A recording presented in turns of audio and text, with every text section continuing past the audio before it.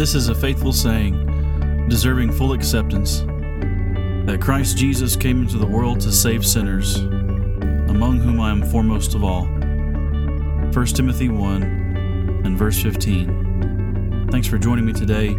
This is Faithful Sayings, broadcast by the Leon Valley Church of Christ. Well, good morning. It's great to be with you again today. We are in Proverbs chapter 3 this morning, picking up where we left off last week. We're going to be looking now at the third speech from Solomon to his son. So just to briefly recap, the third speech falls in, of course, a series of speeches, of 10 speeches, in fact, in the opening chapters of the book of Proverbs.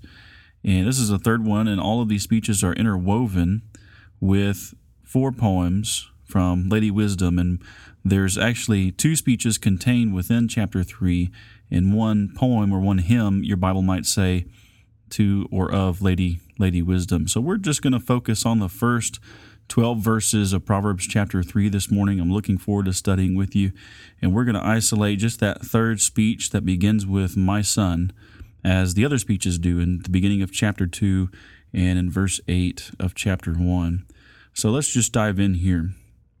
My son, verse 1 of Proverbs chapter 3, "My son, do not forget my teaching, but let your heart keep my commandments. For length of days and years of life and peace they will add to you.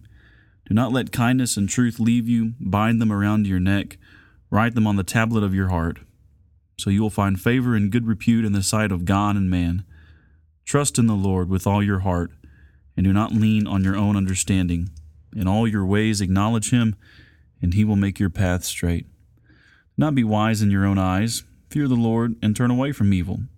It will be healing to your body and refreshment to your bones. Honor the Lord from your wealth and from the first fruits of your produce. So your barns will be filled with plenty and your vats will overflow with new wine. My son, do not reject the discipline of the Lord or loathe his reproof. For whom the Lord loves, he reproves, even as a father corrects the son in whom he delights." So those are the first 12 verses there in the book of Proverbs in chapter 3, and that's what we're going to focus on this morning. What is the central message here? When I look at Proverbs chapter 3, I think the central message is don't forget. Don't forget and trust the Lord with all your heart. Proverbs chapter 3 is a special significance to me personally as a Christian. It was one of the first chapters of the Bible that I ever read. And when I was first beginning to seek God in my life, it was a particularly unstable time. I was just a boy. I was about 11 or 12 years old. I was a social outcast, and things were not going well at home. My parents were going to get divorced soon. I didn't know that, but that would lead to more tumultuous times. And even though they would later reconcile, and they're a good example of in that, it was still a period of great loneliness. And it was at that point in my life that I discovered these blessed words in Proverbs chapter 3. Trust in the Lord with all your heart, and do not lean on your own understanding. In all your ways acknowledge him, and he will make your paths straight. And those words comfort me now as much as they did when I first read them. And these words are just one set of instructions out of a set of 6 here in these first 12 verses. And they're pretty easy to pick out because they're divided into 2. The first 2 verses and the second 2 verses, 3 and 4, and then on, 5 and 6, 7 and 8, and thus forth. So let's go back to the beginning. You know, each 2-verse section, verses 1 and 2 and 3 and 4, each 2-verse section is calling us to act in wisdom, use wisdom, and it reveals, the next part of the section reveals the consequence for following through. So, for example, just take verses 1 and 2. So verse 1, the call to action, do not forget my teaching, but let your heart keep my commandments. And then the consequence, for length of days and years of life and peace will be added to you.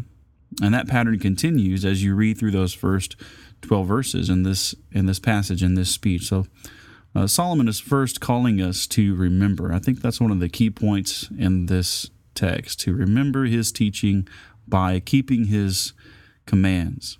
And as a result, then longevity and peace would come. And so, as we've seen so many times before, I think in this study, even in just a few chapters, We're only a few parts into this series here. I think this is part 4 or 5 today that we're going through, but we've already seen pleas like this from Solomon to internalize biblical wisdom. Right? He'll say at the beginning of chapter 2, treasure my commandments within you in verse 1, and things like incline your heart also there in the very end of that verse. And that's a similar plea, I think, to what he's saying here. Don't forget, you need to remember these things. And God wants us to understand that forgetting inspired instruction is not merely a mental flaw, but it's a moral flaw. You know, you might think of James' words, if you're familiar with the New Testament book of James, or James chapter 1, it sounds a whole lot like Proverbs chapter 3 and verse 1. Right? James says, let's not be forgetful hearers of the word, but doers. Because forgetful hearers are the ones who delude themselves. But if a man is a doer of the word, in this he will be blessed. And that's my paraphrase. But James is essentially saying the same thing, right? Don't be a forgetter. Don't be a forgetful hearer of the word. And Solomon is making the same point. Don't have a selective memory, because that's a moral flaw. You know, we're all forgetful, but forgetting God's commands is a moral shortcoming. You know, Peter speaks, I think, to this point also. If you want to turn with me to 2 Peter for just a moment. 2 Peter chapter 3. So this is 2 Peter 3. And we see the point here, you know, that Peter is making. It's not that, again, this is a mental flaw, like we say, well, something just slipped my mind, or, you know, I wish I hadn't forgot that. But it's a moral kind of thing. It's a willful thing. And that's what Peter is saying here in 2 Peter 3. In verse 5, so just to get the context, he's talking about mockers who will come in the last days and will mock because Jesus has not yet returned. Verse 4, they're asking, where is the promise of his coming? It's been a long time. And so verse 5, Peter says this, when they maintain this, it escapes their notice that by the word of God the heavens existed long ago, and the earth was formed out of water and by water. And your Bible might say, instead of escaping their notice, it says that they willfully forget. They willfully forget. The ESV says they deliberately overlook the fact, or they deliberately forget what God said so many years ago. And that's the idea here that Solomon is speaking to, that I think James speaks to also in the New Testament book of James, that this is a willful kind of ignorance. Again, it's not a matter of, whoops, something slipped my mind, but it's a matter of refusing. It's a matter of refusing to retain divine instruction and godly wisdom, having a selective memory, if you will. And the fact is that we remember things that are important to us, right? For example, the son who often forgets to do his homework will never forget about his soccer game, or he'll never forget to play video games or something like this, because he enjoys those things. They're fun, right? They're important. We make time for the things that are important to us. And when we look into the book of Proverbs, and really all of Scripture, but specifically the book of Proverbs as we're studying in this series, there's a repeated emphasis on valuing or treasuring the Father's wisdom, right? Treasure my commands, treasure them in your heart, value them. And the point is that we're to make this important, right? We're to discipline ourselves, in other words. God's wisdom is not merely to be remembered intellectually, but it's to be faithfully kept. It's to be internalized and stored in our hearts and written on our hearts, right? Let my commandments be on your heart and incline your heart to understanding, chapter 2 and verse 2. And that's the idea. And we can see another example of this in Scripture if we just look in Deuteronomy chapter 8. Turn with me for a moment to Deuteronomy chapter 8, and you'll find the same thing being said, the same kind of admonition being said. This is Deuteronomy 8 in verse 11. Moses says, beware that you do not forget the Lord your God by not keeping his commandments and his ordinances and his statutes, which I am commanding you today. Otherwise, when you have eaten and are satisfied and have built good houses and lived in them, and your herds and flocks multiply, then your heart will become proud, and you will forget the Lord your God who brought you out of the land of Egypt. And so the association again is there in verse 11. We're deliberate, we're forgetful hearers, and we're not doers of the word, right? Don't forget the Lord by what? By not keeping his commands, by being disobedient. And that's what Solomon is speaking to here in many other passages as well. But if we are faithful doers and we keep the commandments of God in our heart, and we're exercising his wisdom and using it and living godly in this world, the result, Solomon says, will be length of days, years of life, and peace added to you, he says there at the end of verse 2. And Solomon is not promising too much here. So we have to remember the genre of Scripture that we're reading. You know, the wise do not always enjoy material wealth and long life.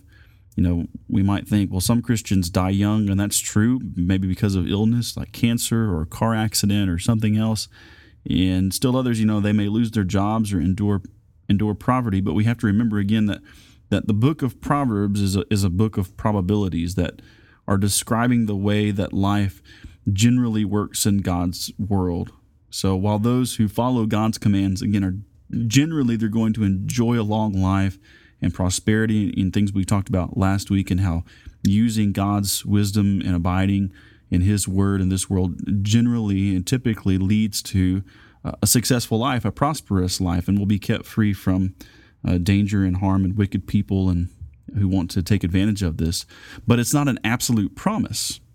It's not an absolute promise to every individual, especially in the short term, right? Because there are exceptions in the other books of wisdom literature within the Scripture, like Job and Ecclesiastes. They deal with the exceptions and not the general rule, right? Job was a righteous man, and yet he suffered greatly. And the writer of Ecclesiastes also notices that the race is not always to the swift, and time and chance happen to us all, and things like this. And so, again, Proverbs, the book of Proverbs, it's not a book of promises, absolute promises to individuals, but it's a book of probabilities. And we have to keep that in mind as we're reading it because of the exceptions. However, I will say, even though in the short term, length of days and years of life may generally do come to those who practice God's wisdom, but maybe not. There are exceptions. However, in the long term, these words, length of days, years of life, they prefigure the promise of eternal salvation. So they prefigure something that is absolute. They prefigure something that is certain, that is a promise, and that is the salvation that is to be found in Jesus Christ, whom Paul says in 1 Corinthians 1 and verse 24 is the power of God and the wisdom of God. And so as we look to Jesus Christ for wisdom, and we look into his gospel, and we see, as Paul told Timothy, that the Scriptures can make us wise to salvation, and we obey them, and we come to Jesus, we do find the certainty and the promise of eternal salvation in Jesus Christ, if we are willing to submit to his gospel, right? Subordinate ourselves to his gospel. And that's the very next thing that the proverb writer actually gets into, right? He's not talking about obeying the gospel specifically in the context, right? Because Jesus hadn't come at this point. But nevertheless, this is the principle that carries over into the gospel, that we have to subordinate ourselves to God, and we have to subordinate our understanding to the Lord, right? Trust in the Lord with all your heart. Don't lean on your own understanding. Jesus taught that one must love God with all of his heart, mind, soul, and strength. And sadly, there are so many people that try to maintain a divided loyalty to God and the world. They're straddling the fence, even though Jesus said that that's impossible, right? You can't serve two masters, he says in Matthew chapter 6. If memory serves, in verse 24. You can't serve two masters. You can't serve God. And specifically, he says in that context, you can't serve God and money. You're going to love one and hate the other. So Solomon makes the same point here. We have to trust God. And we have to trust God with all of our hearts. Verse 5. Trust in the Lord with all of your heart. So God demands and has always demanded this undivided commitment, this absolute devotion and dedication to Him. We will be tempted to trust the wisdom of the world rather than rely upon His truth, rather than rely upon divine revelation. But we have to trust God completely, and we have to trust Him wholly and not lean on our own understanding, because relying on one's own understanding and trusting in our own hearts is foolish. And the Proverbs writer Solomon will say that elsewhere in Proverbs 28 and verse 26, that the fool trusts in his own heart, but the wise orders his way according to wisdom, according to God's wisdom. And that's my paraphrase, but essentially that's the point that he's making. We can't take the world's wisdom of just follow your own heart, or always let your conscience be your guide, which is a study we could launch into. Would be a study in and of itself, of the importance of the conscience. But even our own conscience is not the final authority. And many people make crucial life decisions about who they marry, or their finances, or their career, or make crucial decisions in life not based upon God's wisdom and His revealed word, but their feelings. And Proverbs tells us that our feelings are unreliable. They're unreliable. Proverbs 14:12, there is a way which seems right to a man, but its end is the way of death. And so I may have all kinds of inclinations and ideas about what I think is right and would be even pleasing to God, but if I can't find it in His Bible, then what must I do? What conclusion must I come to? Well, then it's not of God. It's not part of His wisdom. So, for example, a husband may feel that he would be happier if he left his wife, and a mother may not feel like using the rod of discipline on her children. But in the end, they're compromising biblical principles and acting without divine authority. Because maybe it's true. Maybe the husband would be happier, but ultimately that's self-will, that's self-idolatry. And we have to choose God's way and trust in His way is the best way, because it is His way. Many local churches, in an attempt to swell their numbers and want to get people in the door, may feel that worldly methodologies and models are more effective. And maybe they are. Maybe they are getting people in the door and swelling a local church's numbers, in the sense that they can put a whole lot of names on their directory.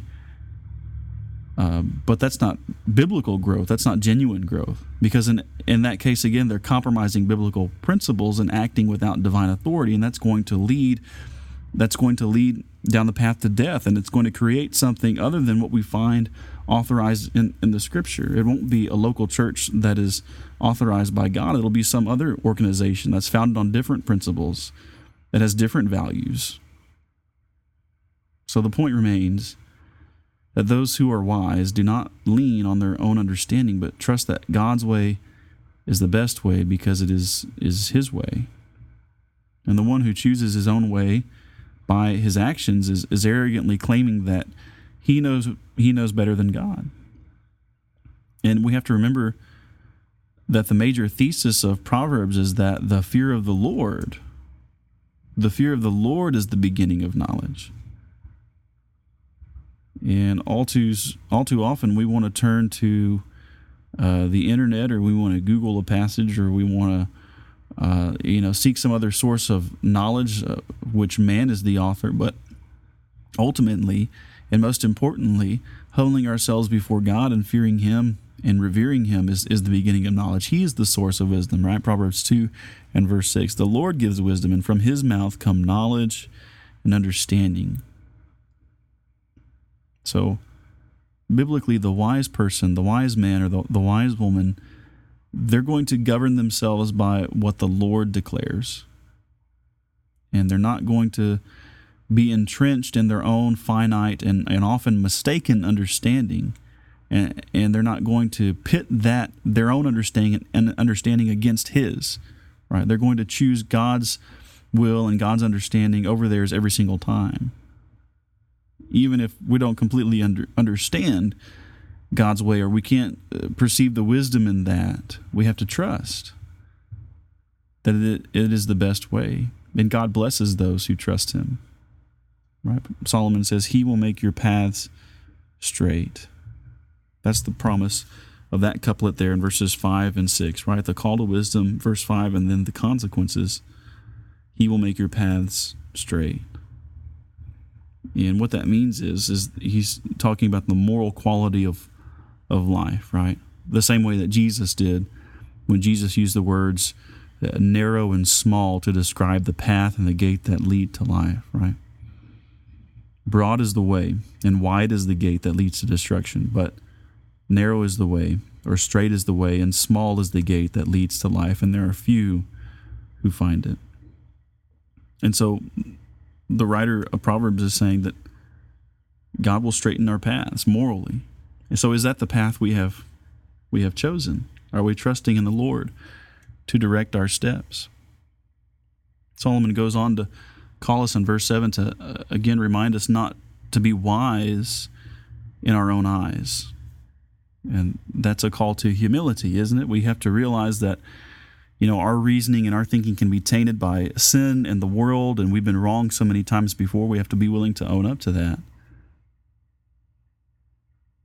Unfortunately, and this is true even of folks in the church, and we could say even more generally of just religious people, that they can be wise in their own eyes. But again, the God-fearing man or woman realizes that because God is just and all-knowing and all-powerful, no one ever benefits from going against his ways. It's the proud that have no fear of God and ultimately engage in all kinds of wickedness because they think they can fight God and win.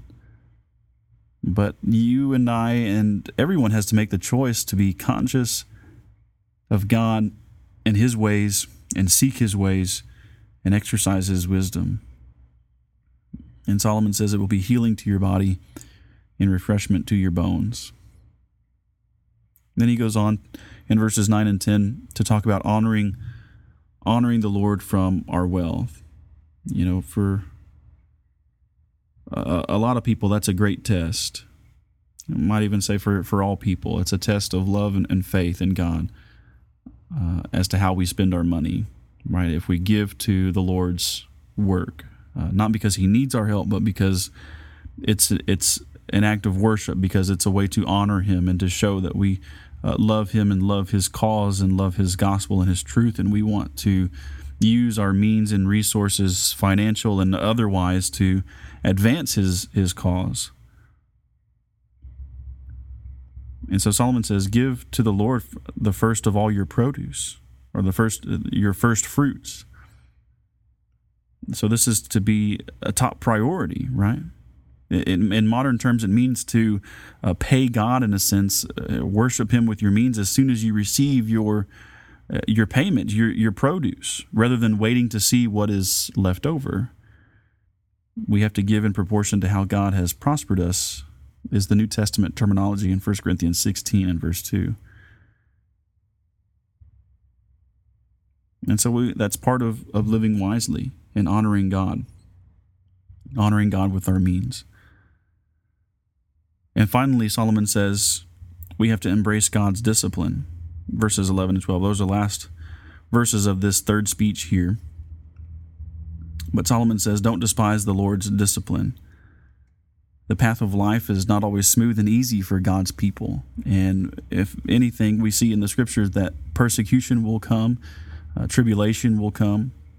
Through much tribulation, Paul says that we must enter the kingdom of God. But this is a disciplinary action. It's a time of growth. Why does God discipline us? And the word discipline in this case means instruction or training in instruction, right? A chastening. Why does he do that? It's in order to be more holy. If we look in Hebrews chapter 11, he's training us for maturity. He's wanting us to grow into a certain kind of people. And the way that we go about that is through hardship and through suffering, through discipline. It's not a punitive kind of thing. It's not that we're being punished, but it's training, right?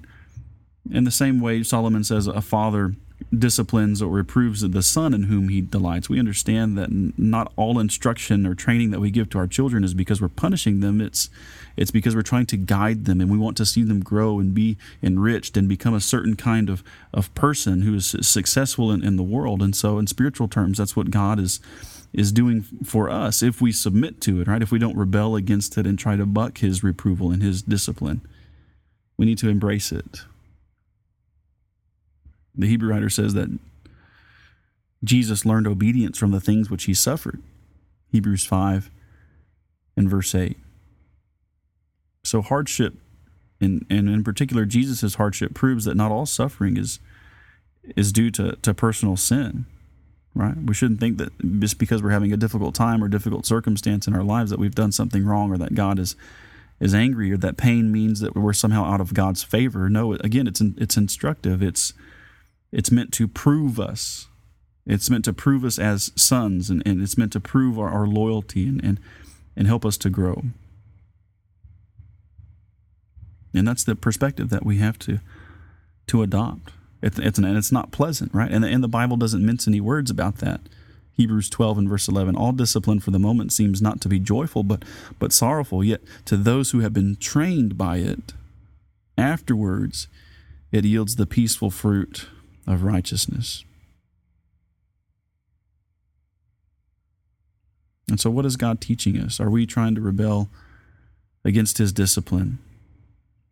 Certainly we can find correction in his word, and many things that we see in the word that expose us will be hard to accept, and many people we can be offended by it, or we can, again, subordinate our understanding to his, even if it may be difficult, or it might even bring about difficult circumstances. We may have to change jobs, or we may find ourselves in a marriage that God doesn't approve of if we have no right to be married. And that will bring about difficult times if we're going to submit to his will.